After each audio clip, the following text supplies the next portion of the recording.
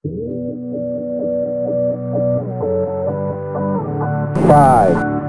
four, three, two, one, zero. Liftoff. We have a liftoff.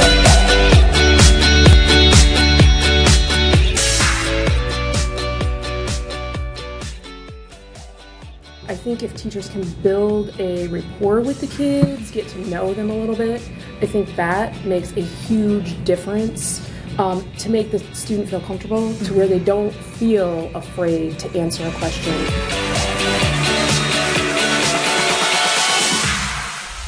I think we sometimes think of our EL learners as different in that way than our students, but just building trust with them is the same way as building trust with another student in your classroom. Once they know that you are invested in them genuinely, then that rapport starts building.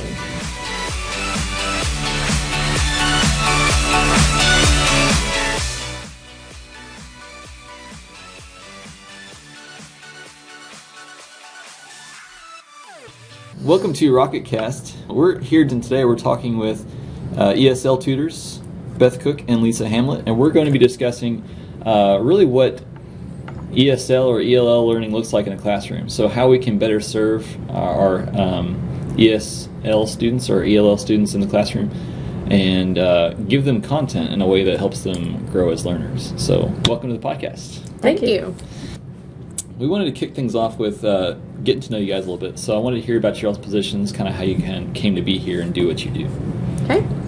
My name is Beth Cook, and this is my first year as ESL consultant. Prior to this, I was in an elementary school for 11 years, and I have a master's degree, but it is not in ESL. My experiences come from the population that I worked with primarily in that elementary school and build off of that, and then had the privilege this year of learning several experiences. I'm Lisa Hamlet, and this is actually my third year working with ESL. And I have been all over. I've been in elementary, kindergarten, but high school ESL is my where I've been, and I love working with the kids. You get a connection. Right. As a follow-up, I'm just curious because I think that we hear that Shelby County has one of the fastest growing ELL populations in the state. How do you guys service those particular students in our schools? Because I know you guys have unique positions. Mm-hmm. For me, I am spread out throughout the whole county. So I go to all the schools, and there are 12 instructional assistants, tutors, throughout the district. So they are stationed at a school, and I go there to support them. I get what they need. I go and observe different teachers and see what we are doing in the classroom, how we can help them, maybe little tweaks that can help to make big gains. So there are actually instructional assistants and tutors at each school that help with that population. I go to each school to help with that. And then I work with the students here at Shelby County High School. In the past, I have pushed into classrooms to help them in whatever means they may need in the class. This year, we are trying something different where we are pulling them to my classroom. That way, I can hit a number of students as opposed to just one or two that are in that classroom. But my job is not to help them with their Spanish. My job is to help them with their English. So I am not a bilingual teacher. I have picked up a bunch of Spanish, and I can talk to them to where they understand, and usually they correct me and laugh at me, but mine is more to help them with their English. One thing to follow up on that question, we have seen this year, especially at Shelby County, and now it's gone to Collins as well, we had several newcomers, and when I say newcomers, straight from a different country that spoke no English this year. So Margot has allowed the opportunity this year to have 2 full class periods of kind of like a newcomers academy classes where they come to Miss Hamlet, and then also another EL teacher, Mrs. Strong, and they are there with her for 2 periods, both of them, and they are working on English and math, but they're using Compass and Access scores and everything like that to help develop the students more as well. So they're not just always in a class, content area class throughout the building. They are actually getting services, and there's 27. We have 27 total, 8 through 12, that are considered newcomers. Okay. That doesn't count our total EL population, which is over 60. So that's a separate class. Yes. Newcomers and regular. Well, kind of piggybacking off of what you were saying earlier about pulling them into a separate area. You're not in the classroom anymore. I guess comparing that to what you saw before, this is kind of a little bit of a change in terms of the question too, but what's something that you would like to see changed, or that I guess you were trying to do by bringing them out of the classroom, in the classrooms for teachers that we're either doing or not doing, they'd like to see changed? One thing that I noticed, and it's probably part because of the kids, not necessarily the teachers, but the ELs are usually by themselves. You don't see them participate too much. Because their English is weak or because they don't know any English, they really don't want, they're afraid. They don't want to be called on. So they kind of move themselves back. It would be great. I think the biggest thing with ELs is you need to get them to trust you. It takes a while to get them to trust you. And I can tell you now that some of the kids, when I first got here, my first year ever, like wouldn't talk to me. And now that I've got that, they'll tell me pretty much anything. So I think if teachers can build a rapport with the kids, get to know them a little bit, I think that makes a huge difference to make the student feel comfortable, to where they don't feel afraid to answer a question. The other thing is that they're afraid the other kids are going to laugh at them. So that, and some of the kids, especially those that speak more English but maybe have an understanding or whatever issue, it's not cool to get extra help. So that was one of the reasons kind of pulling them out. One, to be able to service more, but two, so that hopefully they'd come and get that help. They'd ask for it. Because a lot of them just don't, that's not cool. I don't need that help. I don't want to be singled out. And in the classroom, when I used to push in, and I'd go in, you could just see some of them like sulk in their chair when I'd say, "Hey, how's it going?" So. I definitely do think trust is a huge issue, and I am a former classroom teacher, so when you do have a classroom of 20 to 30 students, building a relationship with all students is definitely a hard job to do, let alone a student that doesn't even speak the same language as you. But that trust factor does play in several different areas, not only with their education, but just being able to trust you enough to be able to talk about everything they had to do last night that are not kid roles, that are adult roles that they had to take on. So building that trust is definitely a huge factor that Ms. Hamlet has done an amazing job with. But I do, another thing that I have seen this year by pulling out the students from the class, and I don't like the word pulling out because I feel like that separates them, but it technically is pulling them out. But coming to Ms. Hamlet, instead of staying in the classroom, she has been able to service more students because they can come from different classes, and she can say, okay, this was what this means, let me help you translate it and get you started, and let me move on to the next one. So she is helping several different students in several different subjects, instead of just being in one classroom and then all the other kids are in different content and not having any support. So, Ms. Cook, is your role, because you go around the district, have there been any classrooms where you walk in and you say, they get it when it comes to teaching this population of students? I have visited more elementary classrooms than I have high school, because now the other high school, Collins as well, they are coming to the EL tutor, so I've visited more. And I think naturally an elementary classroom tends to suit better for a high school or for a newcomer, because it's all the pictures that go along with the words, just in general. Because in high school, when we teach a new concept or a new word, we may not put that picture or have that hands-on learning experience that goes along with the vocabulary word. There's just more content and it's deeper, so we don't think about that. So I do think that some of the elementary classrooms, there are There's a train coming. If you're driving right now, that wasn't your train. There's no train around you. But anyways, I do think the elementary classrooms, because of all the visuals, but there are definitely some project-based classrooms in the middle schools and high schools that our EL students are excelling in. They have found the area the student has a talent in and tapped into that, even though they don't have the language. They've been able to excel with that gift. So one of our goals with this podcast is not only to reach teachers at this school, but teachers in general, because we're always looking for ideas. So if you guys, could give any ideas out to maybe even that first year teacher, or that teacher that might have just had 3 new students move into their classroom, besides getting that relationship built with them, what would be some things that you could offer to them right away that could help them with trying to reach those students? Can I modify that question just a little bit? Because I was thinking kind of the same question. What can teachers do to kind of build trust too? Because you guys have both mentioned that. I think it's pretty important.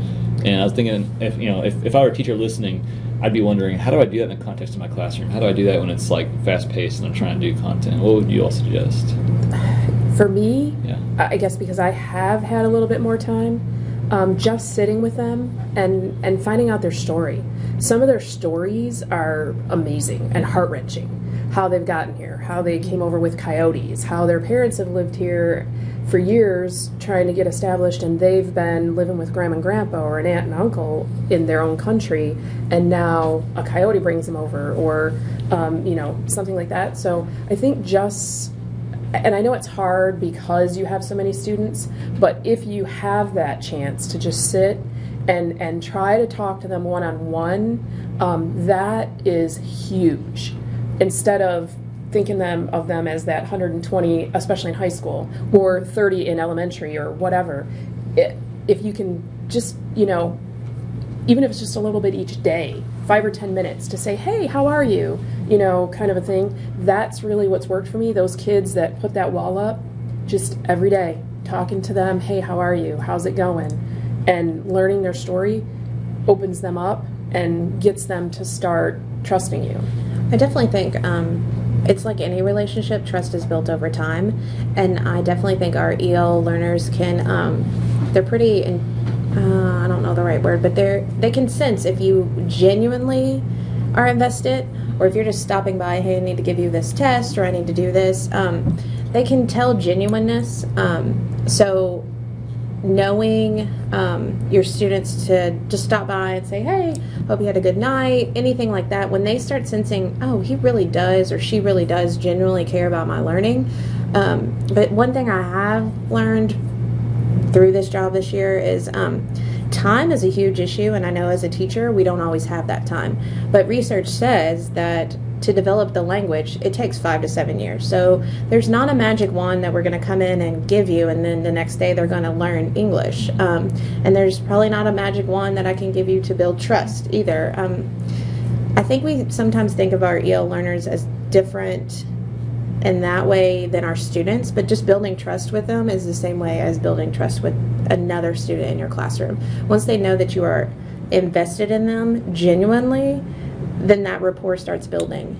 And I think if you get them to trust you, they have to know that regardless, they can count on you. As long as you keep that, I think that's huge. And then another thing with that is, once you build that trust, you can't leave that trust without letting them know, hey, I won't be here for a couple weeks, or this is going to happen, because then they feel like you're another person that's come into their life and then just left. Or it brings back memories of leaving family and coming here. With my role this year, I started with all the East Side schools in Shelby County, and then we had a little change, and now I have all the schools. So when I was just at the East Side, I was at this high school a lot, so I got to know these students really well. But then when I had the other role, I'm not here as much. So when I come in, the kids are like, where have you been? They actually remembered, and I wasn't here a lot, but they actually remembered me, and I was like, oh, I probably should have talked to them a little more about, hey, I'm going to be gone, this is the new job, type of things, because I felt like I was another person that had just come in, built a relationship, and then left.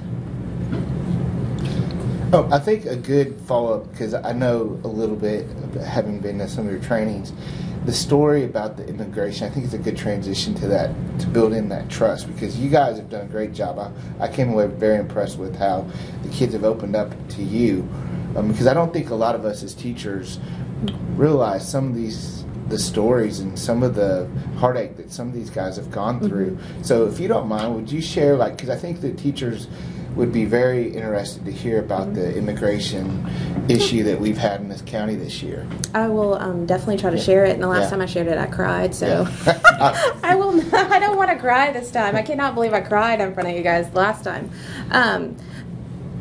To start that whole thing, in January we take the access test for our EL learners, and it is like their big test of the year. It tells us how well they are developing their English and everything. So we give that during January, February. Well, this year in Shelby County, we also had immigration come in, and they were knocking on doors throughout the night. So our kids were dealing with that at night, whether there was going to be a knock on the door, whether the uncle was going to be taken, or the aunt, or the neighbors. They came to the neighbors this time, or they coming to us next. And then we asked them to come to school and sit down and work on a test that is extremely important to us, about their learning, that tells us. But then they still have all of that to deal with. Like, are they going to go home and see their aunts or their uncles? Are the neighbors going to be gone when they get home as well? So we have one student that I particularly have worked with elementary and now is in middle school. I was at an elementary school, and the instructional assistant there is also close with the family. And we got a phone call that immigration was at the door, knocking on the door, and the parents had gone out the back door, and the student was underneath the bed, and the mom was calling to see if we could go to the house, or if someone could go to the house and get the student, because they were leaving so they didn't get deported. So the instructional assistant went to the house and got the student, and then took him to school, because that's where he's supposed to go, because they came here for a better life. So that's where he's supposed to go. And it just so happened that same day was one of the days that he was supposed to take the access test. So you've went through all of this, and he still hasn't seen his parents. He didn't know if when they were running away, if they got caught, or when they went to another house to hide, if he was going to go home and see his parents. So just dealing with that, I cannot imagine going through that struggle right now, and I'm 34 years old. So for a middle school student to have to endure that, and then we come to school and we're like, this is so important, this test, or this work is so important, and we don't know the adult roles that they have taken on at home. And that's just one of the immigration stories. There are several. You had a high school student here that was absent for a few days, so Miss Hamlin had told me, and so I went to the neighborhood. And when I got to the neighborhood, it was like 1:30 in the afternoon, so all the kids should have been in school. But there was a group of elementary students that all had their backpacks on, and they saw me driving, and then I came back around because I got lost and didn't know where the house was. So when I came back around, they saw my car again, and I guess they assumed that I was somebody official that was coming. They all took off running to different places. And so I went to a couple of the different houses, but obviously when I knock on the door, they're not going to come. But I couldn't understand the whole backpack thing. I was like, did they just get off the bus? But then I looked and I was like, it's 1:30. They didn't just get off the bus. So I don't know if there were supplies in the backpack that if they did get deported or taken, that they would have those. I don't know the full story of that. But we even have one instructional assistant that shared her story yesterday at central office about coming. And she walked all night with her niece and nephew, and she talked about walking through the desert, and she had to wear a heavy jacket, or her niece had to wear a heavy jacket because you're walking through bushes and thorn and all of that. And the little girl was dying of heat, but she had to make a choice. You have to leave the jacket on, otherwise you're going to have all these cuts, and you're not going to be able to take care of the cuts because they literally had nothing. They had no food, no water, or anything. So for those families, when they come here, it's not just you're coming to school to learn. We have to deal with all of those things as well. And we had a student who got a phone call during rocket time one day and was just in tears. She was told her mom was going to be deported. And so between Jamie Dale and I, Jamie Dale went to the ACLU website, printed out some papers of what their rights are, and we handed those to all the students and said, here you go, this is your rights, this is what to do, because they weren't just knocking on doors. They were at Kroger's and Walmart waiting for them to come and go. They were doing roadblocks, stopping cars. So they were everywhere, and so the kids and the families were just terrified. So we handed those out, and we just told them, you know, if they come, don't open your door. I gave my phone number to all my kids and said, if you need something, if you can't get to the store, call me. Right. So it's scary for them. There were a few houses we did take some food to because they were scared to leave. Yeah, so with all the that we've heard about that they're facing, you know, there's just outside pressures, inside pressures from school. There are kind of two questions to kind of finish up on. The first would be, what are some things we can give them to help them be successful? So whether it's technology tools or strategies or something that we can do in the class, because all we can, as teachers in that utility, is focus on how we can assist them, you know, academically and those side conversations, building trust. So how can we do that in the classroom? And I guess the second question you can be thinking about is how can we also, because the family is really important, how can we communicate with families to communicate, hey, we care about you in school, but also outside of school. We want to make sure we're building those connections and doing that as well. So those are the two things to finish up on. Well, I think that, and I know a lot of them like to play on their computers, especially when they're not sure, but Google Translate is great. Read and Write is a great tool for them, but Google Translate has the microphone. So if a teacher does a lot of lecture and not many notes, or even if they are doing notes, they still don't understand what that means in English. So if they turn on their Google Translate, they hit the microphone and turn it so that it picks up the teacher's voice, it will translate for them. Then they can use their phone to take a picture of that to check it out later, or screenshot it on their Chromebook or whatever. That has helped some of the kids. They even do it in my classroom, some of them that really just don't always understand what I'm saying. They use the Google Translate. It's not always 100%, some of it, but they get the general gist of it. Is that a real-time thing they can leave running? Like, so you're saying if a teacher's lecturing, can they leave that running and they can... It does to a point, and then I think it only lets you do so many characters, and then that's when they'd have to screenshot it or take a picture of it with their phone, clear it, and let it keep going. Okay. So there will be where they may miss a little bit or whatever, but at least that visuals are huge, especially for those that are brand new that really don't understand English. Visuals are great. The technology this year with having the one-to-one devices has been a huge help. Absolutely. Also with having Google Docs and everything, that a lot of the teachers are putting their lesson plans or their notes or whatever, and it's all housed there. Well, if that's shared with the student, which it obviously is, then they can translate that. We can look at that and see what's coming up, what are they working on, and we can kind of front load that or pull out a visual that also can go with it, and then we can put it right there for them in the Google Doc or whatever they need with that. So that the technology this year has actually helped a lot more than just the paper pencil that we've had in the past. Is there anything like, to that end, that you'd prefer that teachers would build into their lessons, like if maybe a response on Google Docs that they can translate easily, or is there anything that you found works particularly well we could do? If you can, now I know teachers share with me tests and stuff that they just absolutely can't get to Google Docs, and I will translate those for them.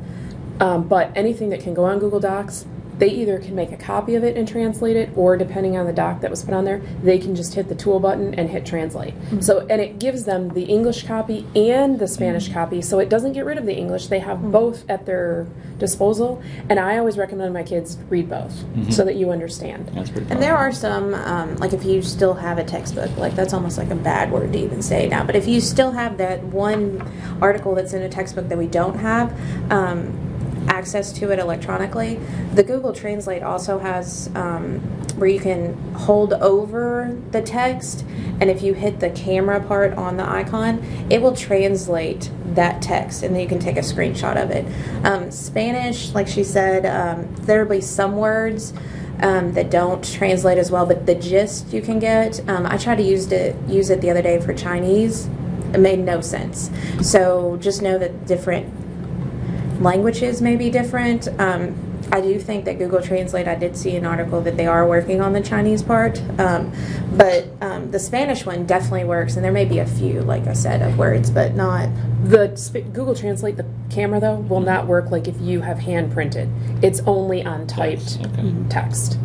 So, the family portion of that second yeah. question. Sorry, the first part was Right. the family portion. We thought by translating things and sending them home that we were like a step ahead and helping. Well, a lot of our families aren't literate in their own language as well, or translating to other. I always say Spanish because that's our Right. huge population here, but we do have other languages.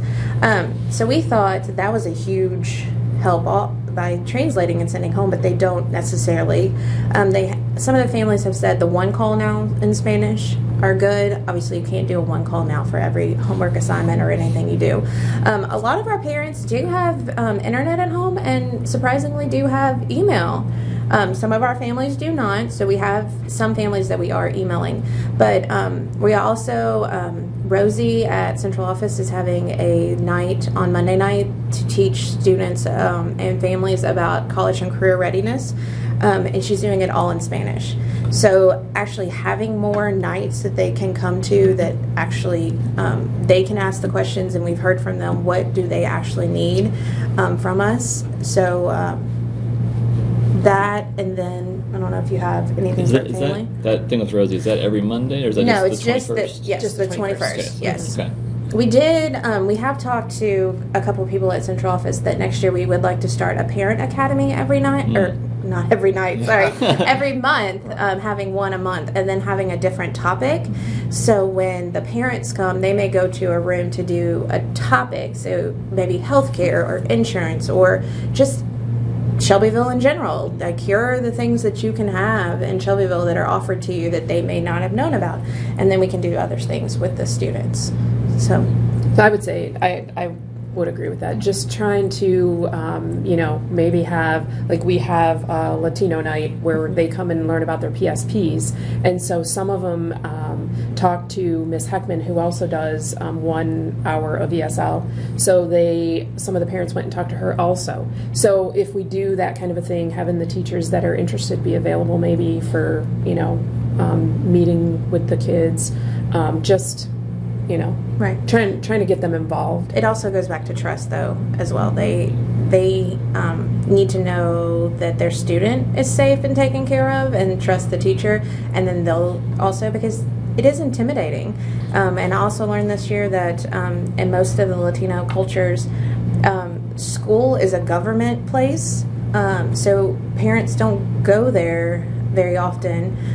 So here we welcome. So it's different cultures also. So we have to break that barrier as well, and that understanding. Well, in some of our other countries, secondary school is like 6th grade. Mm-hmm. And so by the time they're 12 or 13, they're done, and now they're putting them to work and whatever. So you even have that mindset here that, parents are like, okay, if they haven't graduated by the time they're 18, some of them even at age 16, they're like, okay, now it's time to get a job, or brothers or sisters or aunts or uncles or whoever they're with, so that they can, earn their keep.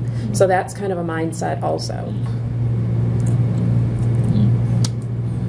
I think that first of all, I appreciate you guys coming. I want you to know that I've talked to Ms. Hamlet, just that I really do advocate for you guys in your position, and I really think that you've been a huge asset to our school, Ms. Hamlet. Yes. And I think that it's a good job to get this out, because I think teachers just don't know. Yeah. And we're only going to get a bigger population, and we have to serve, everybody, and I think teachers want to. It's kind of a helpless position on both parts. It's helpless on the students because they feel very intimidated, and at the same point, though teachers might not feel like they're being intimidated, they are, because they feel like they're not helping them. Well, and I guess this is another thing that, for me, there's teachers who won't send their kids to me because they feel like I cheat for the children. Right. And I don't cheat for the children. But if you give me a test and they don't understand it, I will go through each problem with them, if that's what it takes, and make them tell me the steps,